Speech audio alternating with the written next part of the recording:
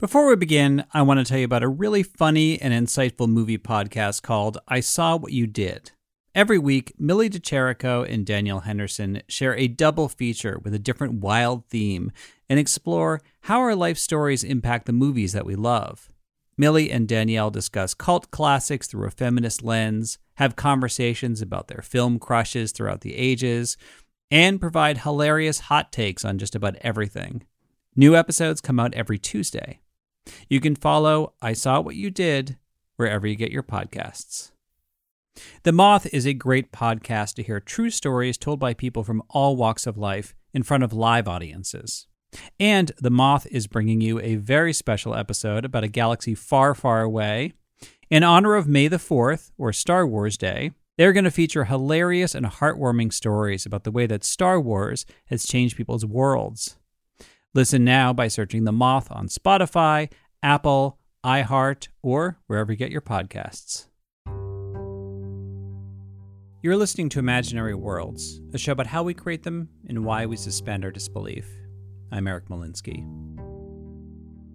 Like many people in the world, I can't stop thinking about Ukraine. And Ukraine was never just a place on a map for me. The Molinsky family emigrated from Ukraine. My grandfather was 15 when he came here, and he told us many stories about his childhood in Ukraine. So in the last few weeks, I've begun to wonder, what is Ukrainian science fiction and fantasy? How does a country dream about itself through its speculative fiction? Now, back in 2017, I did an episode about Soviet science fiction. So I reached out to one of my guests from that episode for suggestions, and she put me in touch with a writer in Ukraine.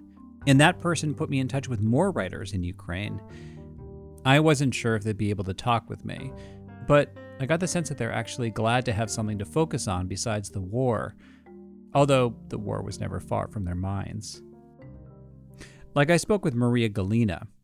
For now, she's staying put in her home in Odessa. All right, well, first of all, how are you doing? Rick, I don't know really, because I'm in Odessa, and in Odessa there is comparatively calm here, only some shooting from the sea. But to compare, for example, for Kharkov or Kiev, it is very, very calm. When life was much calmer, she wrote novels. One of them was about folk legends of Lviv.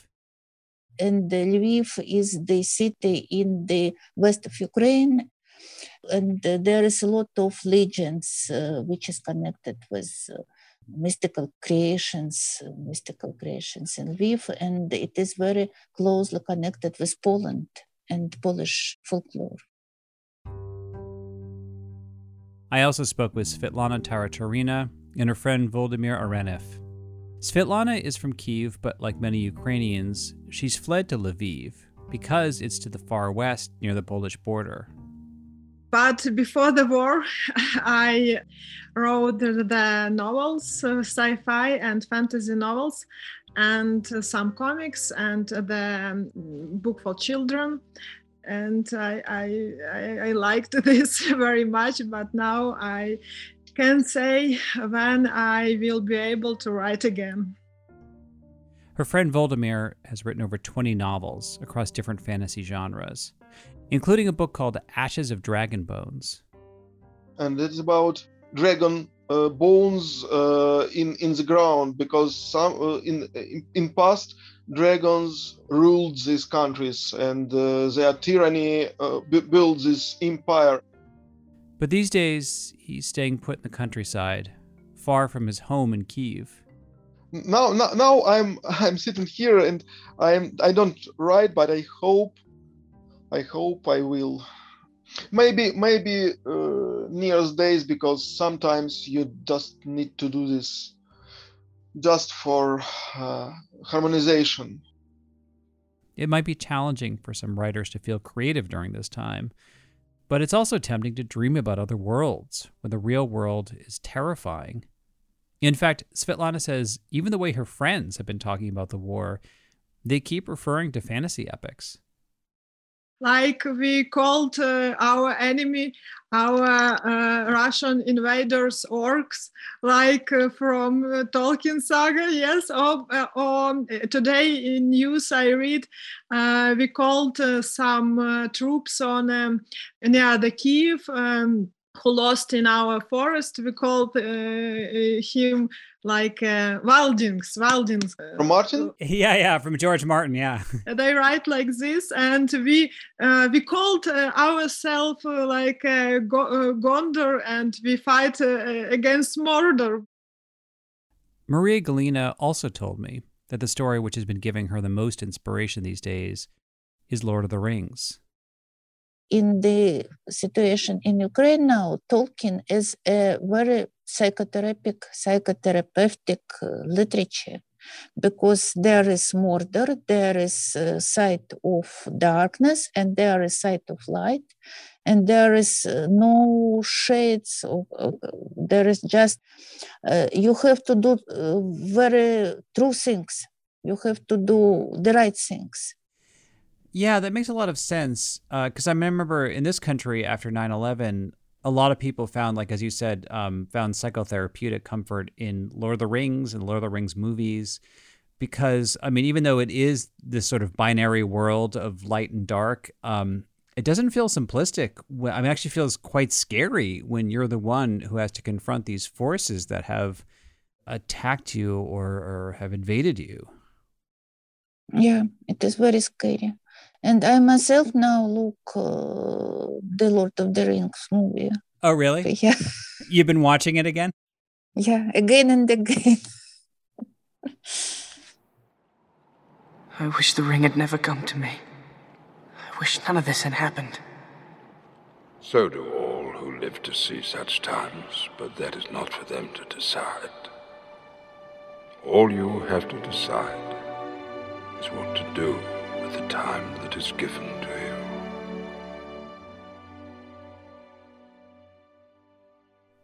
When it comes to life imitating art, there's been a lot of discussion about how President Zelensky was an actor in a sitcom about a regular guy that becomes president, and the parallels between real life and fiction are eerie. But as I looked into the way that speculative fiction has been developing in Eastern Europe, I discovered that this conflict has also been playing out in imaginary spaces for Russians and Ukrainians long before it spilled out into the real world. We'll explore that after the break.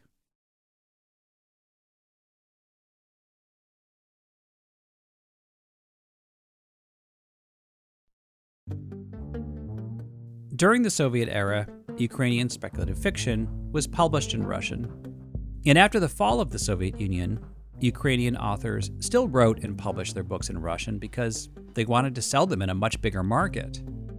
But when Russia took Crimea in 2014, Svetlana and Volodymyr told me that was a wake-up call, not just politically, but culturally. I think appeared a lot of writers who started writing this moment like me, and we start write first of all from Ukrainian language.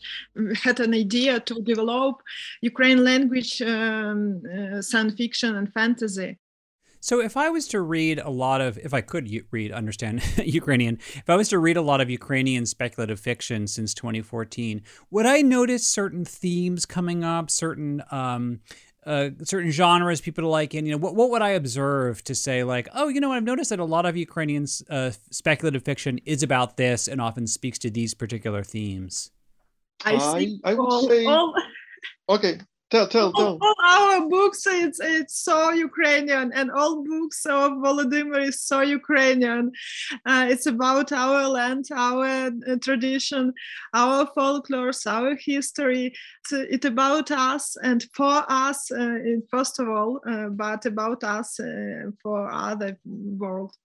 I would say many of our stories, novels and stories wrote in these days are about war and about occupation and about our history in post-colonial point of view, because many people want to explore ourselves and how we could do this by the history, by our traditions, by the understanding where exactly we are in this whole world. What is our role? History, alternative history, a subgenre, is one of our very important parts of science fiction and fantasy. And then fantasy, surely fantasy about ancient times when we had foundation of our country. Another really popular subgenre is magic realism, where the world appears to be realistic, but there's a touch of magic to it. It's a huge and very, very old subgenre. Why? Because in Soviet Ukraine, it was one of a few subgenres from science fiction and fantasy. It was okay. You could write it. It's okay when you write it. One of most important our writers at all, not in genre, Sergei Zhadan. He wrote in magic realism, and he works with our past post-colonial traumas and trying to understand who we are when we move out from the shadow of Soviet Empire. Now, I also talked with Boris Saduk. When we talked, he was staying put in Kyiv with much difficulty. He says when the Soviet Empire collapsed, he got into the field of translating speculative fiction into English. And in the 90s, every second book issued in this country passed through my hands. Science fiction, book. Although he says science fiction has never been as popular in Ukraine as it has been in Russia. A big part of the Soviet mission was focusing on how they're pushing towards the future. Even during the Soviet times, so the Ukrainian science fiction, Ukrainian language, say science fiction, was different from those in the Russian language, because Russian science fiction rather was as followers to American and English and British science fiction with spacecrafts, science fiction, machines, and so on. Ukrainian, speculative fiction, say not a science fiction, speculative fiction, were always been more magic with urban legends. It's rather based on fairy tales than on science fiction. So I don't really know anything about Ukrainian folklore. Can you give me an example of like a uniquely Ukrainian folklore character who gets adapted a lot to fantasy novels? One of the most interesting character in the folklore and in speculative fiction used in our country literature is Mavka. Mavka is a girl. It is a girl who lives in the swamp, in the dark forests. It is considered to be evil, but in Ukrainian literature, it is not always evil. So there are a lot of plots about her. Usually it's romantic.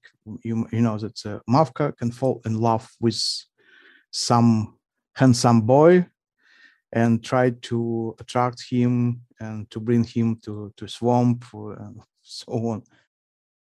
He's kind of chuckling with this idea, but with every folktale, it depends on how you spin it, how you make it resonate with modern-day audiences. But Boris says another difference between Russian and Ukrainian speculative fiction is how seriously that genre is taken in each country.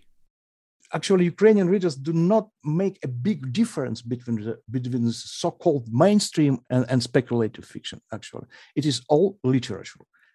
In Russia, the difference is in Russia, in the Russian culture. They say that mainstream literature is better, it's a big literature, while the science fiction or fantasy literature is, little brother or little sister, In Ukraine, no. In Ukraine, it's all just literature. If you read a book, if you read a novel, it doesn't matter if it's science fiction, is it fantasy, or a mainstream. It's a book. And Maria Galina says there's an economic reason why speculative fiction has to be good enough to compete with realistic fiction. It comes down to the price of paper. Here there was very high prices on publishing process for paper, for process of publishing books. So Ukraine has to develop highbrow speculative fiction. For example, here we have the biggest literature prize in Ukraine. It is Shevchenko Literature Prize. In the final of this prize, one of the finalists is the folk fantasy of Vladimir Arin. And it is very interesting phenomenon. I cannot maybe imagine something like this in Russia. If the finalist for that literature prize sounds familiar, that's because Volodymyr Arenev is Svetlana's friend, who we heard from earlier. As Ukrainian writers have been fostering a sense of national identity through folklore and fantasy, Russian writers have been fantasizing about their country in very different ways. Volodymyr says, in the early 2000s, Russian and Ukrainian writers were very friendly with each other, but the first major break happened around 2005, after the Orange Revolution. It was a political movement in Ukraine, where people demanded a more Western European style of government that was more democratic and more accountable. Yes, and in this moment, many voices from Russia, from our friends, they thought we should be very quiet, very friendly always. We don't have a right to think about other way of our future. I also talked with Ukrainians who had emigrated to the United States, like Anatoly Belilovsky. Anatoly lives in New York, and he's translated Ukrainian speculative fiction into English. He says in the early 2000s, Ukrainian and Russian writers were attending the same fantasy conventions, like Worldcon, which is a con that's held in a different country every year. And these Russian and Ukrainian writers were becoming friends on Facebook. Oh, absolutely. They all started out in the same group, at the same cons, in the same circles. And then it all went to hell. And I think right now there are science fiction authors who have been at the same cons in the 90s who are now in charge of entire military units on both sides of the conflict. It's as if Heinlein and Asimov ended up on opposite sides of a civil war. Even though these two communities have drifted over the last 17 years, Svetlana and Volodymyr were still horrified to see their Russian colleagues endorse and promote Putin's propaganda about the war in Ukraine. They were our colleagues, but now they are our enemy. And one of these authors, if I'm not mistaken, now is a guest of honor on a Worldcon in 2023. But Sergei Lukyanenko, yes. why we could speak about it. Sergei Lukyanenko, after translated in English, he says we need to bomb all these cities and so on and so on. And he is the guest of honor of Worldcon 2023 in China. That it will be in China. The Russian science fiction writer they're talking about has been so anti-Ukraine. He even refused to allow his books to be published in the Ukrainian language. And this turn to the right didn't just happen in the world of politics. It happened inside the fantasy worlds of Russian science fiction. Alex Schwartzman is a Ukrainian American living in New York. He writes fantasy novels and does translations. And he says a lot of Russian fantasy is not political. But there's also an entire huge industry of popular and populist novels that are very much kind of making their bread on the idea of re-emergent Russia and Russia regaining its place in the world, often through some kind of an invention, or maybe the Russian people are the ones that contacted the aliens or developed the star drive, or something happened that made Russia a great power again. So that definitely has been a fairly common theme in Russian fiction, in Russian speculative fiction in recent years. And how does that happen? So you're saying is it a lot of it through science fiction? The Russians contacted the aliens, or is there any kind of like historical revisionism through historical fantasy? There's both. As far as the fantasy elements go, there's a very popular subgenre now called Papadanets, which is a word that refers to somebody who got somewhere. So essentially, it's it's not necessarily that they're going into a fantasy universe. It could be somebody who is a modern person that ends up in a previous era, in a historical period. For example, there's a very, very popular series of novels about a modern era Russian nuclear submarine that ends up, going back in time to the late 1930s, and basically ends up destroying the Nazis and then subsequently defeating the Americans as well. There's been over 20 novels about this time-traveling Russian nuclear submarine. Anatoly says beyond putting America in its place. Also, at one point, they're putting Ukrainians in their place, by the way. The interesting part of that is, they mess with a lot of things. They steal the ship that's taking uranium from Belgian Congo to the US. But there's only one person they actually go out and assassinate in the United States. And it's very interesting who that person is. It's Hyman Rickover. Who? Hyman Rickover, the father of the nuclear submarine fleet. Oh, huh. Basically, the one person they consider irreplaceable in all of the United States in the 1940s is Hyman Rickover. I also learned that Hyman Rickover was born in Poland when it was occupied by Russia, and his family fled to the U.S. to escape anti-Semitism. And while Ukrainian culture has been moving towards a model of diversity and tolerance, Russian culture has gone in the opposite direction under Putin. And that shows up in Russian speculative fiction as well. Because of the association with homophobia and transphobia with the Russian government, the people who would be likely to be more feminist and more inclusive have drifted toward the Ukrainian point of view in their fiction, even if they're not actually Ukrainian.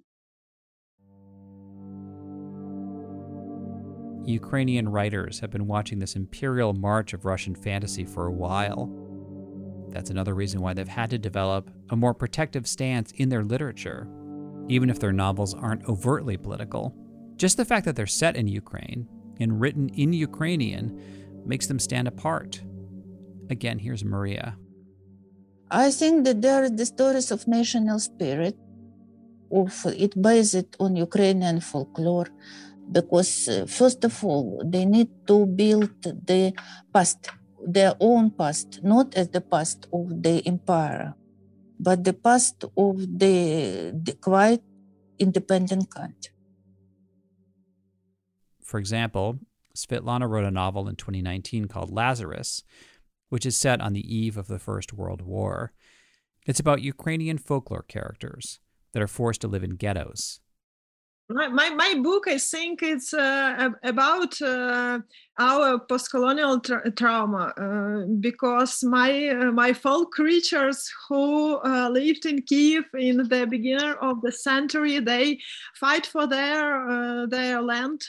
And this moment, they are the part of a big empire who discriminates this creature in the Kiev. And it was difficult, but hopeful time for us in our history. Now, some of her work is more directly political. Like her second novel is a post-apocalyptic story that's set in Crimea. And for me, this language of speculative fiction gives me a possibility to write about this very hard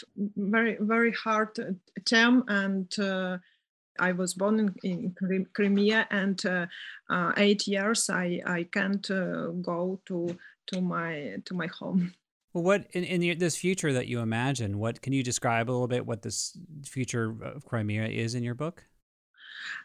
In my book, and I love fantasy for this.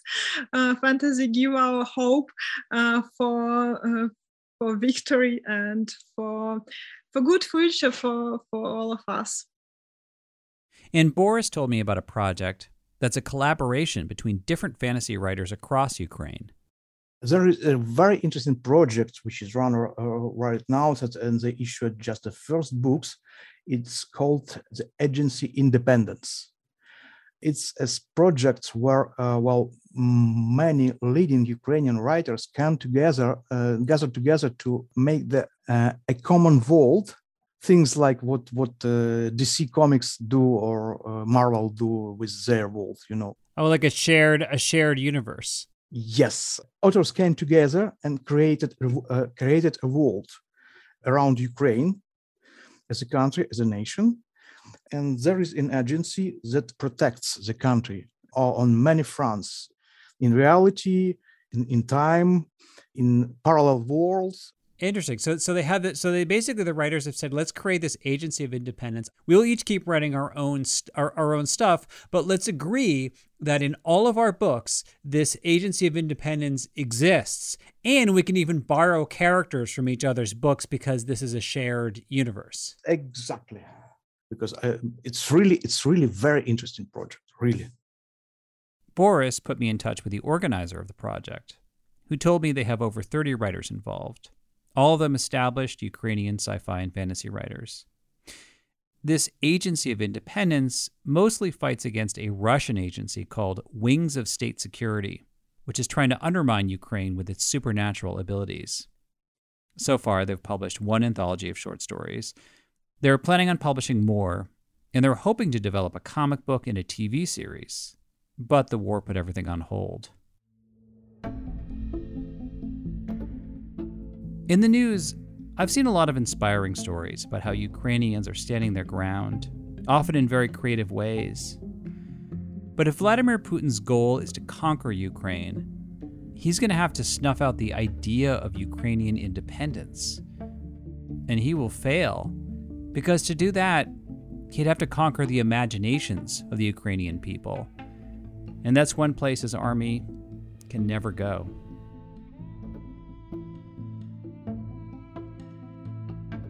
That is it for this week. Thank you for listening.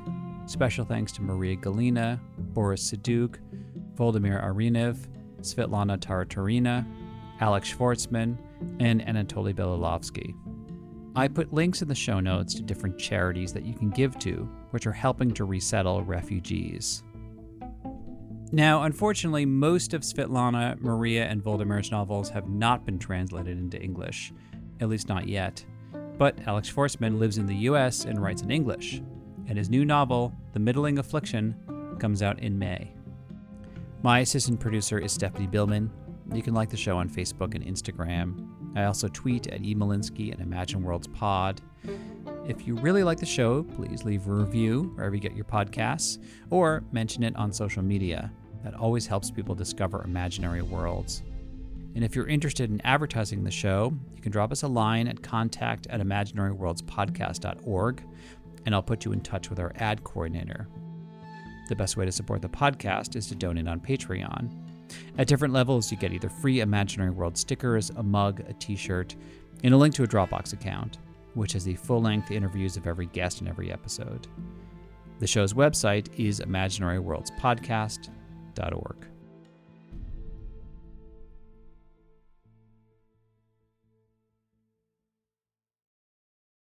On a summer night, Douglas Wag Jr. lay motionless across a strip of railroad tracks before being struck by an oncoming train. I'm investigative journalist Delia D'Ambra, and my investigation into exactly how Doug died took me into the depths of a bizarre mystery. It was really hard to understand what was fact and what wasn't. A mystery that has led me from one suspicious death to another. Listen to Counterclock now, wherever you listen to podcasts. Welcome to a journey into the heart of the Texas Renaissance Festival, the nation's largest and rowdiest celebration of medieval fantasy. But what lurks beneath the facade of tights and turkey legs? Well, we dove deep into the empire to uncover a history marred by mystery and misconduct, murders, assaults, and other crimes that tarnish its legacy. This isn't just a fairy tale, it's a cautionary tale of power, fantasy, and the consequences that follow when they all collide. Search for Crime Waves Renaissance Texas on Apple Podcasts, Spotify, or wherever you're listening now.